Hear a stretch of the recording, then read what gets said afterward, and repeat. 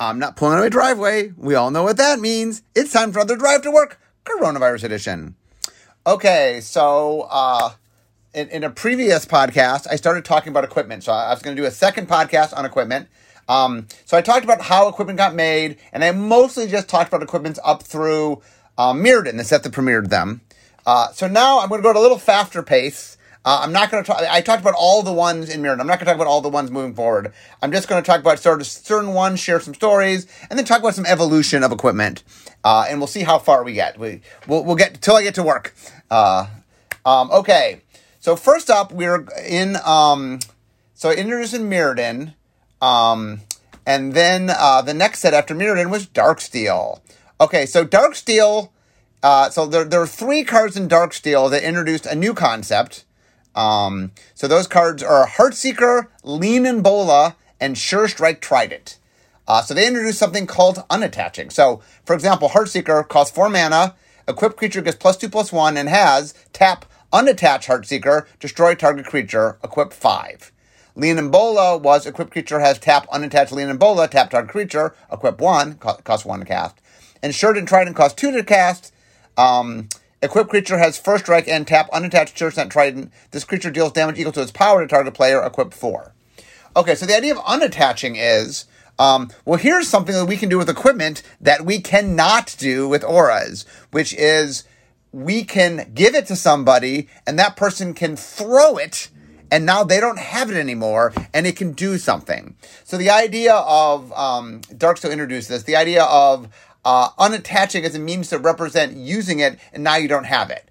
I'll start with a bola as the simplest one. Like, okay, a bola is sort of a chain with 2 balls on the end that you throw and like it goes around people's feet to trip them, basically is the idea.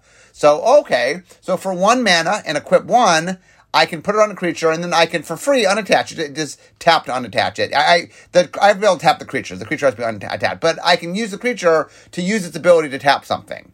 Now, the Bola has equip 1, so the idea there is I could equip to a bunch of different creatures. So if I have a bunch of creatures, let's say, for example, I have a creature that wants to get through, but I have a lot of small creatures, I could equip it to all the small creatures to block, to tap all your creatures so my big creature can get through. And this is an example of using a low equip cost on an unattach. Heartseeker and Sure Strike Trident are the opposite, where they have high equip cost. So Heartseeker, for example, you can destroy a creature, but it's equipped 5, right? It's 4 to cast and 5 to equip. So usually, unless it's really late game, you're not doing it all at once. But it is something in which you can sort of equip to the creature, and then when you need it, you can use it. But because it's equipped 5, it's not very easy. Like, you can't use it on multiple creatures very easily. And that's one of the things, by the way, as we started working with equipment, one of the big things we realized is one of the knobs that's really important is the equip thing. Like one of the things we realized is some equipment we want to make easy to move and some equipment we want to make hard to move. Usually the easy equipment to move are things that are smaller in nature, and it's kind of fun to move them around when you need them. Like I could attack with a creature, and then has that ability, but then I can move it to a blocking creature, for example.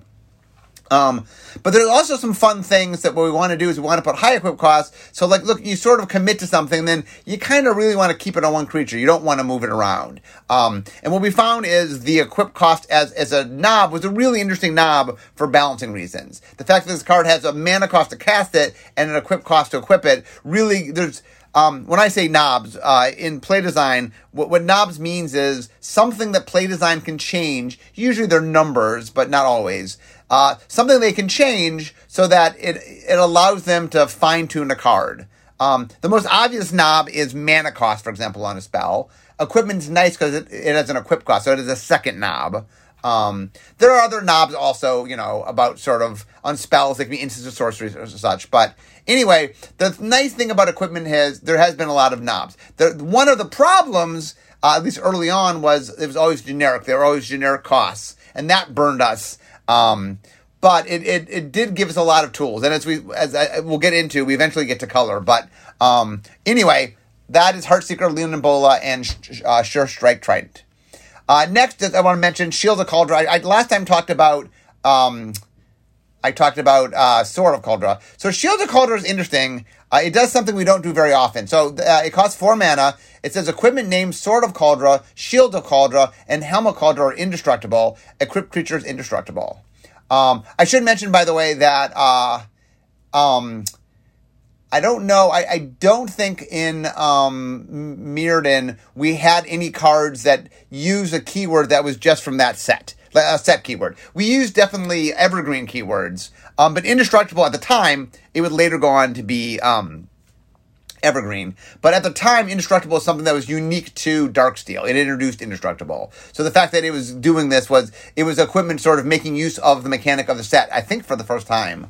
Another thing, anyway, Shield of Kaldra does is it says Sword of Kaldra, Shield of Kaldra, Helm of Kaldra. Well, Sword of Kaldra was in Mirrodin. This is Shield of Kaldra. Helm of Kaldra you hadn't seen before. There's no card called Helm of Kaldra. And I don't know. I think this might be the first time we named a card that the card didn't exist yet. We did it in Concept Tarkir block. We did it with the Eldrazi, sort of. At least we hinted at Eldrazi stuff coming. We've done it from time to time. Like back in Tempest, we had a mechanic that was coming in the next set, the spikes. So we had one spike to show you that. So we've done little things where we nodded what's coming. But I think this is the first time we literally named a card that didn't exist. Now the idea was, there was a pattern, blocks for 3 sets at the time. The first set of this card, the second set of that card. I mean, we were announcing pretty loudly that the third set would have Helm of Kaldra. But it's kind of fun, it's something we've done more of, and I enjoy a lot in the right place, where teasing something that doesn't yet exist is a lot of fun. I know in Unsanctioned, I made a card on Unsanctioned that teased Mutate before Mutate was even a known thing. And the card cares about it cares about things get enchanted, or I think get augmented. But I mentioned Mutate because it thematically fit, even though Mutate wasn't out yet, but it was coming out soon. So it's fun. I enjoy sort of occasionally throwing things out there. The audience can sort of speculate on what it means. Clearly with Helm of Kaldra, you knew it was an equipment, and you knew it. I mean, with the payoff, I'll get to Helm of Kaldra in a second, but we didn't tell you what the payoff was yet. In fact, you didn't even know. The first card just seemed like a standalone. The second card sort of said, well, there's 3 of them, and gave some sense that there's a relationship between them. The third one would say, hey, they work together. We'll get to that in a second. Okay, next up, Skull Clamp, also in Darksteel. So Skull Clamp costs 1. A equipped creature gets +1/-1. When a equipped creature is put into a graveyard, draw 2 cards, equip 1. Okay, so there's a card called Bequeathal, I believe the name was. So Bequeathal was from Exodus. It was an enchantment that said, if enchanted creature is put into any graveyard, draw 2 cards. So the idea was, all it really said is, I'm going to offset the card advantage of this creature. Right? So if I put it on this creature and you kill this creature, I get back the card for the creature, I get back the card for the aura. It was really something we were messing around with. I was very intrigued by this card. It ended up not being good enough. I think the aura had to do something beyond just paying back for it when the creature died. Like, the aura didn't do anything. I mean, I guess it paid you back for the creature dying, but it really wasn't enough. So, when we were making this set, I decided to make an equipment Bequeathal. I'm thinking, okay, Bequeathal wasn't quite enough, so I was going to make 2 upgrades to it. One was, it would be, I put +1/+1 on it, and the second thing is that it was an equipment. So I wasn't losing the card for the equipment, right? So the fact that you drew 2 cards was like, okay, there was less card disadvantage or card equity, but you actually were gaining cards, and I put +1/+1 on it. That's all I was trying to do. I was just trying to make an equipment Bequeathal that really, I was intrigued by Bequeathal. It didn't quite work out. I was trying another Bequeathal. And then, as things would happen, in development, this is back when we had design development rather than vision design, play design, set design, play design, they decided it would be clever, instead of +1/+1, to be +1/-1.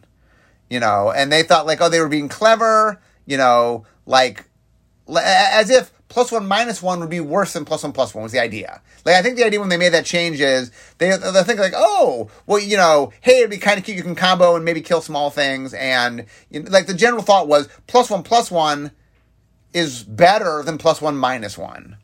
Well, it turns out building into it the ability to kill the creature. So you didn't need when I made the card, because it was +1/+1, you still needed a way for the creature to die. You needed another card to sacrifice the creature. Like, you still needed some way to make it happen.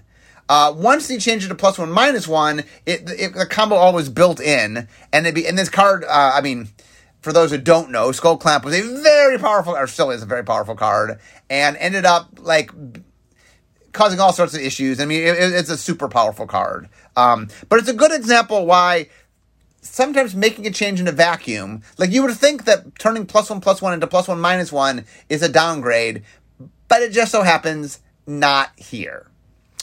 Okay, next, Spellbinder. So Spellbinder costs 3 generic mana. Imprint. When Spellbinder comes into play, you may remove an instant card in your hand from the game. Whenever a equipped creature deals combat damage to a player, you may copy the imprinted instant card and play the copy without paying its mana cost. Okay, so Spellbinder and Shield the Cauldron are the 2 cards in this set that make use of a mechanic, a set mechanic. Now, given, Imprint first showed up in Mirrodin. It was a block mechanic. But for the first time, they're non-evergreen mechanics. We're like, oh, well, one of the things we can do with equipment is make use of the mechanics specifically from the set it's in. And Imprint was a mechanic from Mirrodin that allowed you to basically exile a card, and then the card that exiles it cares about in some way. Imprint, at the time, only went on to artifacts. And the idea was that you're sort of customizing your equipment, right? So the cool thing here is, I can go get an instant or sorcery card and then graft it onto my Spellbinder, and now every time my creature, the equipped creature deals, I get to set off that spell. I think the problem we ran into with Spellbinder is, I think it got played with like some time walk. I don't know, some extra turn card. Was there an instant extra turn card? I think there was. Anyway, Spellbinder ended up seeing play, and definitely there's some dangerous things you can put into the Spellbinder. I know what it was. There is a red instant that you get an extra turn, but you lose the game next turn. And I think they played it with the Platinum Angel that kept you from losing. So if you put Spellbinder on your Platinum Angel with Final Fortune, whatever, on it, it's like every time the Angel hits you, you get an extra turn, and you're not going to lose the game because of the Angel. I think that was the combo. Okay, next up, the last 2 things I'm going to talk about from Darksteel: Sword of Fire and Ice and Sword of Light and Shadow. So Sword of Fire and Ice costs 3. Equipped creature goes +2/+2 and has protection from red and blue. Whenever equipped creature deals combat damage to a player, Sword of Fire or Ice deals 2 damage to each creature or player, and you draw a card, equip 2. And then Sword of Light and Shadow, 3 mana, equipped creature gets +2/+2, has protection from white and black. Whenever equipped creature deals combat damage to a player, you gain 3 life, and you may return up to 1 target creature card from your graveyard to your hand, equip 2. I swear that when we made these 2 cards, we just thought these were sort of cool, and they were kind of made to sort of reflect in the sense that they're just different colors. One's red-blue, one's white-black. One thing that's really interesting is, I think the public feels whenever something could be a cycle, we intended that, and that's what it's meant to be. So as soon as these 2 cards came out, like, clearly there's a pattern. They cost 3. They grant +2/+2. They give protection from the 2 colors. And then they give an ability, when you deal combat damage, the equipped creature, you do an ability for each of the 2 colors, right? And so, like, okay. So, like, as soon as we put these cards up, people are like, oh, hey, where's the 3 other swords? And then once we made the 3 other swords, which I will get to, it's like, oh, where are the rest of the swords? So, it's funny, had we just made one of these cards, I don't know whether people would have wanted more, they might. But making 2, once you make 2 dots, the line is so clear. Anyway, Sword of Fire and Ice and Sword of Light and Shadow, especially Sword of Fire and Ice, saw a lot of play, and very popular. I guess they both saw play. What am I saying? They both saw play. But anyway, they inspired a cycle, and then a large, like, at first inspired a 5-card cycle, then inspired a 10-card cycle. So, it is definitely one of those cards that I think, once again, I think the way it worked is, I think Sword of Light and Shadow got made first, and then we liked sort of the template of it and made Sword of Fire and Ice, just because it was, I think white and black and red and blue are the 2 opposites that are kind of the cleanest. I just think, like, the other opposites all actually have, a clear relationship. We've spent a lot of time on them. But these are the two that just sort of felt the most natural in what you see in kind of other IPs and stuff. Sword and Fire makes a lot of sense. Light and Dark makes a lot of sense. So anyway, we made these. They were popular. We make more. They ended up also being very strong. One of the things, we're still in the range for the entire Mirrodin block. It took us a little while to understand kind of how powerful equipment was. And so we're still in the realm where equipment is more powerful than it should be. Okay, let's get on to the next set. The next set was the final set in the Mirrodin block, Fifth Dawn. Okay, so Fifth Dawn. Let me talk about cranial plating. This is actually a cycle.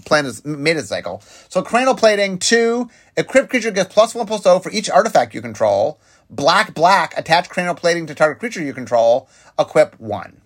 Okay, a couple things about this. So this was a cycle in Fifth Dawn where you could move the equipment with a colored mana cost. Now, this is the first time that colored mana cost, activation cost, appeared in equipment. Obviously, I talked last time about how we had Nightmare Lash that clearly sort of said, I'm for black, I care about swamps. But this is the first time that we actually made cards that literally, if you want to maximize cranial plating, you really kind of need to be in a black deck that can activate this. Now, given Nightmare Lash, you need to be in black deck. But I mean, this is the first time that there was colored cost. I will point out they weren't. It's funny. When we made Mirrodin, we redid the frames, and one of the things they decided for Mirrodin block was that we no longer needed to color code the activation costs on it. So if you ever, for example, on cranial plating, it's harder to tell on cranial plating because black is black, but if you look at Healer's Headdress, which is white, or Horned Helm, which is green, or Nurok Stealth Suit, which is blue, or Sparring Collar, which is red, it's very obvious the color is missing. That the in Mirrodin block, the activation costs, whenever a mana symbol appeared in the text box, it was not colored.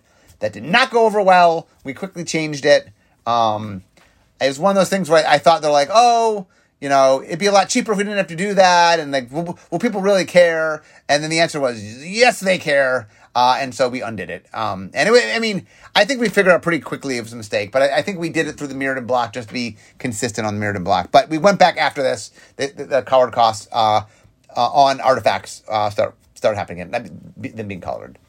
I think the interesting thing is I actually made this cycle for Darksteel, and then we ended up pushing them back. The cycle was made. The reason I mentioned cranial plating ended up being the really good one. There was already a lot of artifact equipment that was strong, and this one just kind of pushed it over the top. Cranial plating was very powerful, and being in the sense that you were playing a lot of artifacts anyway. This is at a time what was going on during Mirrodin Black was we made Affinity for Artifacts, which was insanely strong, and so that deck just played so many artifacts. So your cranial plating was just so large, and the fact that you can move it was just gravy. If it was just equip creature get +1/+0 for each artifact you control, 2 equip 1, that would be crazy powerful. The fact you can move it just made it even more so. In fact, I think there were decks that played it that might not even run that much black, just because moving it wasn't the crucial thing about it. But anyway, we made those, and they were fun. Okay, Ensouled Scimitar 3 activation. Ensouled Scimitar becomes a 1/5 artifact creature with flying until end of turn. Equipped creature gets +1/+5. Equip 2. So this is the first time I think we had equipment that turned into a creature. So the idea here is it's a sword, but the sword itself can come to life. This is making reference to a card called Dancing Scimitar, which was in Arabian Nights, which was a 1/5 flying creature. And so the joke is it's like Flying Scimitar, except you can just use it as a sword, because Flying Scimitar was a flying, a sword. So I think that was cool. Grafted War Gear. So 3 mana, equipped creature gets +3/+2. Whenever Grafted War Gear becomes unattached from a creature, sacrifice that creature, equip 0. So here's another equip 0. There's not a lot of those in Magic's history. The interesting idea here was that there was we played around with equipment that were negative on the creature, like the granted creature a positive and a negative. This is the first one where there's nothing but positive on the creature, it's +3/+2.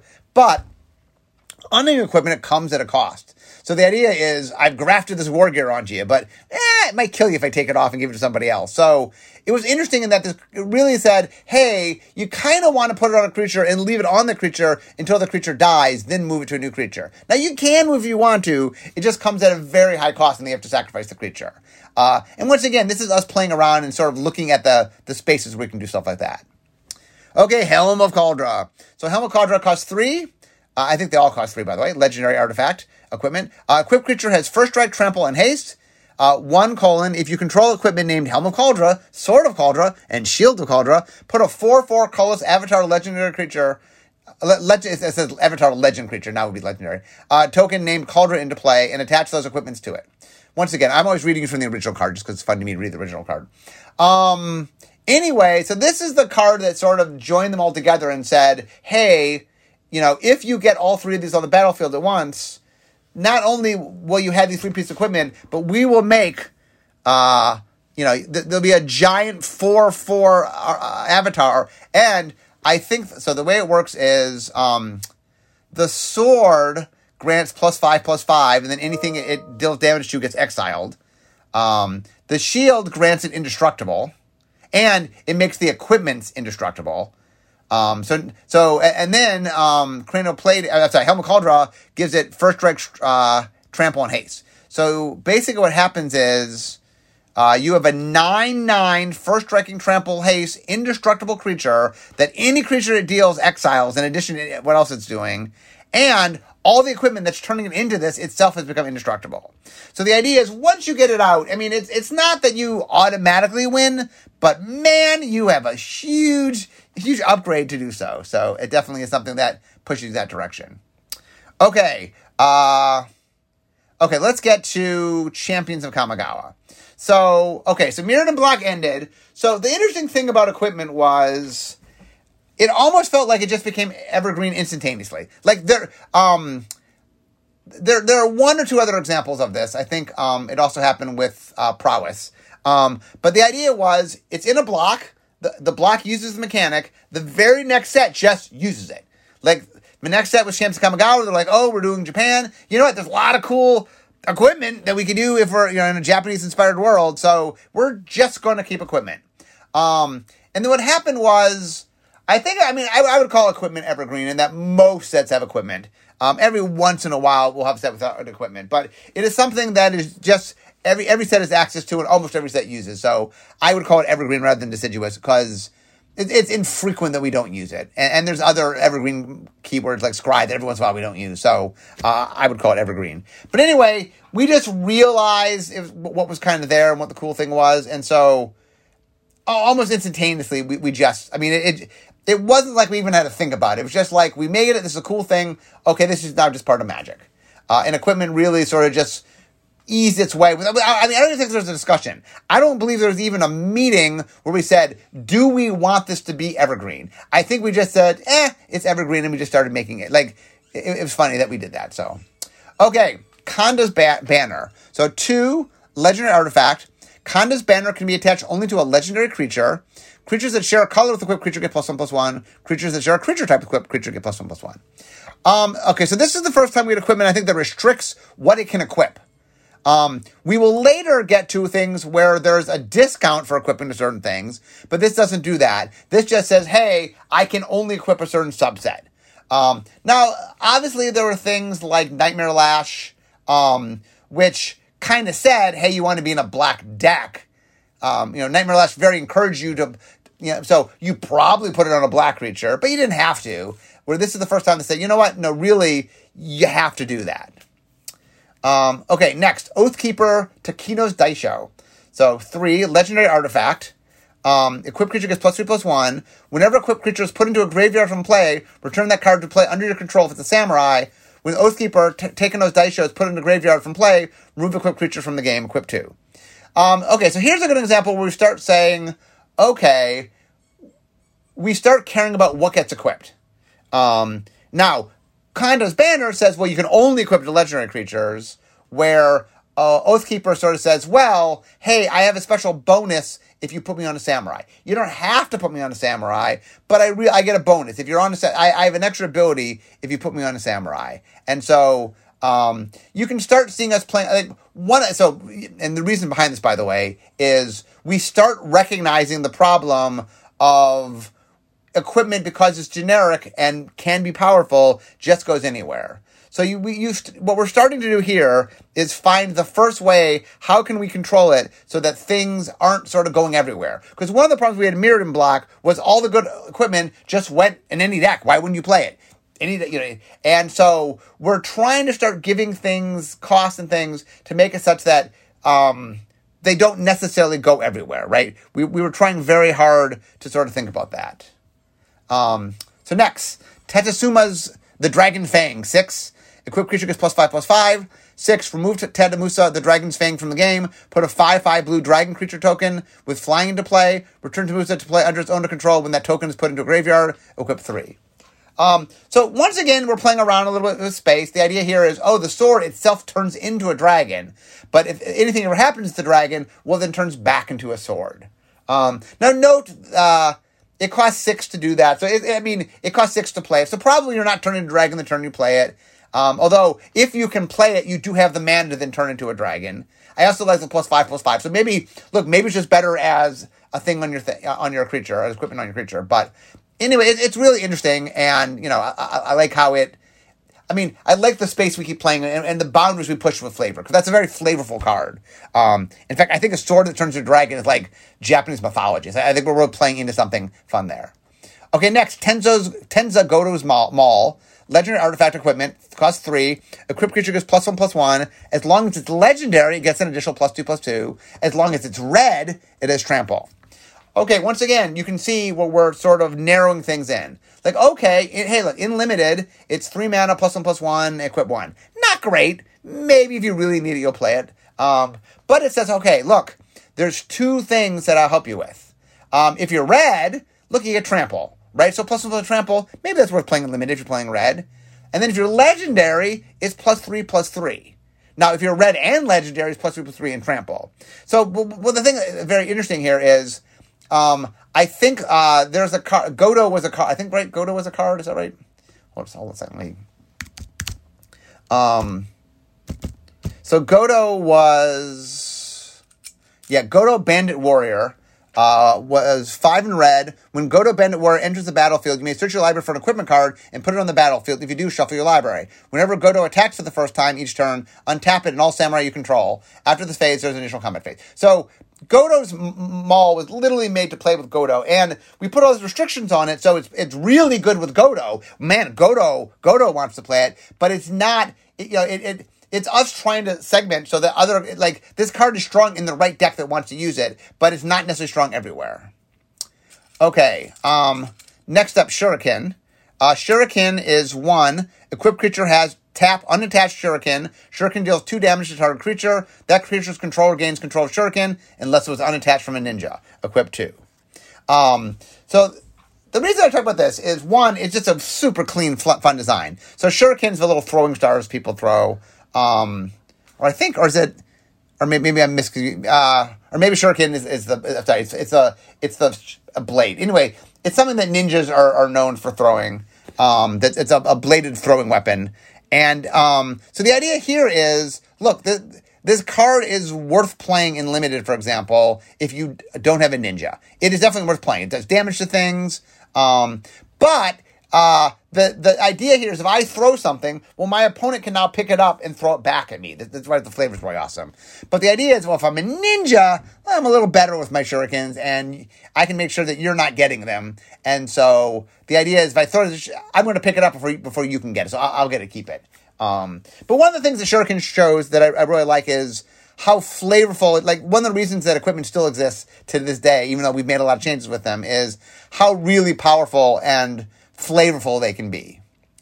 Okay, so the last card I'm going to talk about today is Umezawa's Jitte, because I can see my desk. So Umezawa's Jitte costs 2, legendary artifact equipment. Whenever equipped creature deals combat damage, put 2 charge counters on Umezawa's Jitte. Remove a charge counter from Umezawa. JIT day, choose one. Equip creature gets +2/+2 until end of turn. Target creature gets -1/-1, or until end of turn. It gets -1/-1 until end of turn, or you gain 2 life. Equip 2.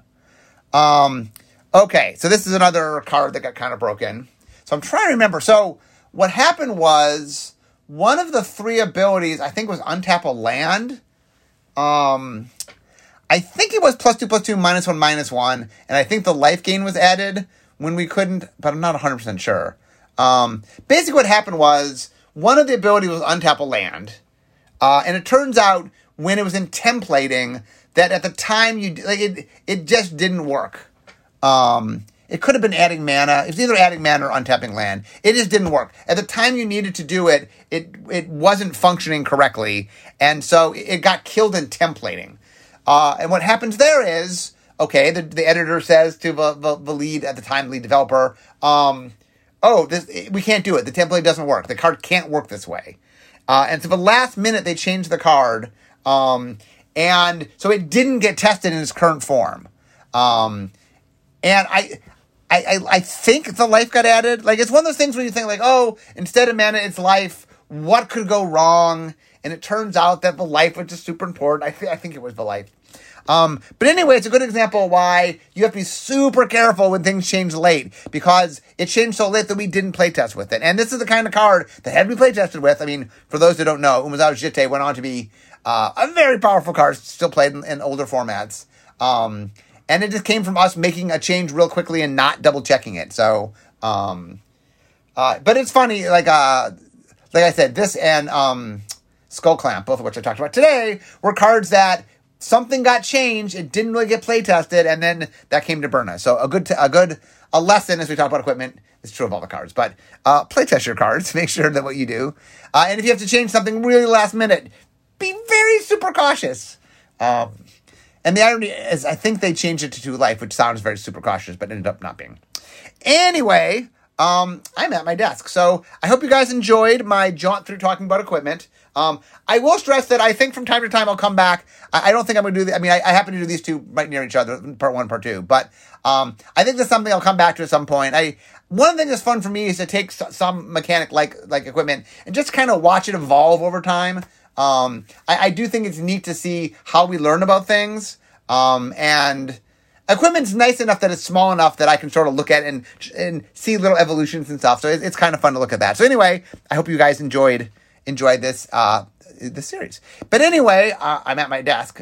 So we all know what that means. It means it's the end of my drive to work. So instead of talking magic, it's time for me to be making magic. I'll see you guys next time. Bye-bye.